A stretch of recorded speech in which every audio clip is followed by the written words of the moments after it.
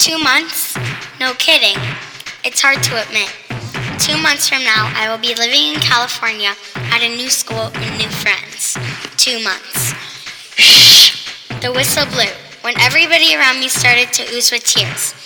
I glanced around and recognized my best friend Julia stroll towards me as she passed the bright blue cafeteria tables, one step after the other.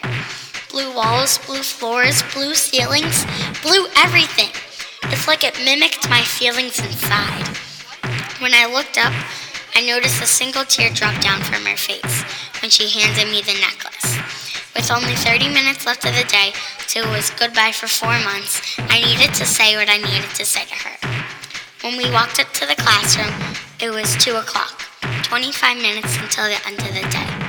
I couldn't let her go without these words, so at 2:20 p.m., 5 minutes until the end of the day, and goodbye for 4 months, we were hugging, sobbing, and laughing at the same time when I said to her, "I will miss you." Then I felt a plop, a wet, heated, waterlogged plop. At that point, I realized it was a tear. One after the other, they started to tumble down her cheek and fall onto the alphabet rug.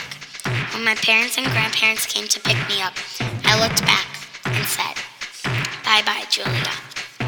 As I looked down, I spotted the bright, bolded, shiny necklace, the silver chain with overlapping boxes, letters that spelled out the word best.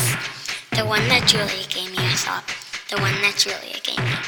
Even though I knew we would be far apart, I knew our necklaces would keep us together.